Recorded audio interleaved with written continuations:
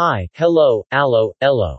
And welcome to another episode of Graham vs. Graham Presents 365 Days of Phuck. The podcast where Graham simply says fuck. Or a variation of fuck. Nothing more, nothing less, just fuck. Enjoy.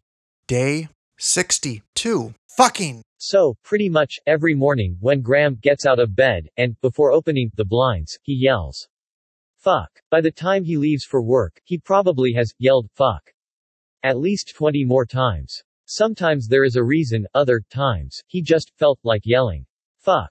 With all of that out of the way, if you have not yet subscribed to Graham vs. Graham Presents in your favorite podcast platform, you should do so, and you can tune into all of the Graham vs. Graham Presents short podcasts for short attention spans.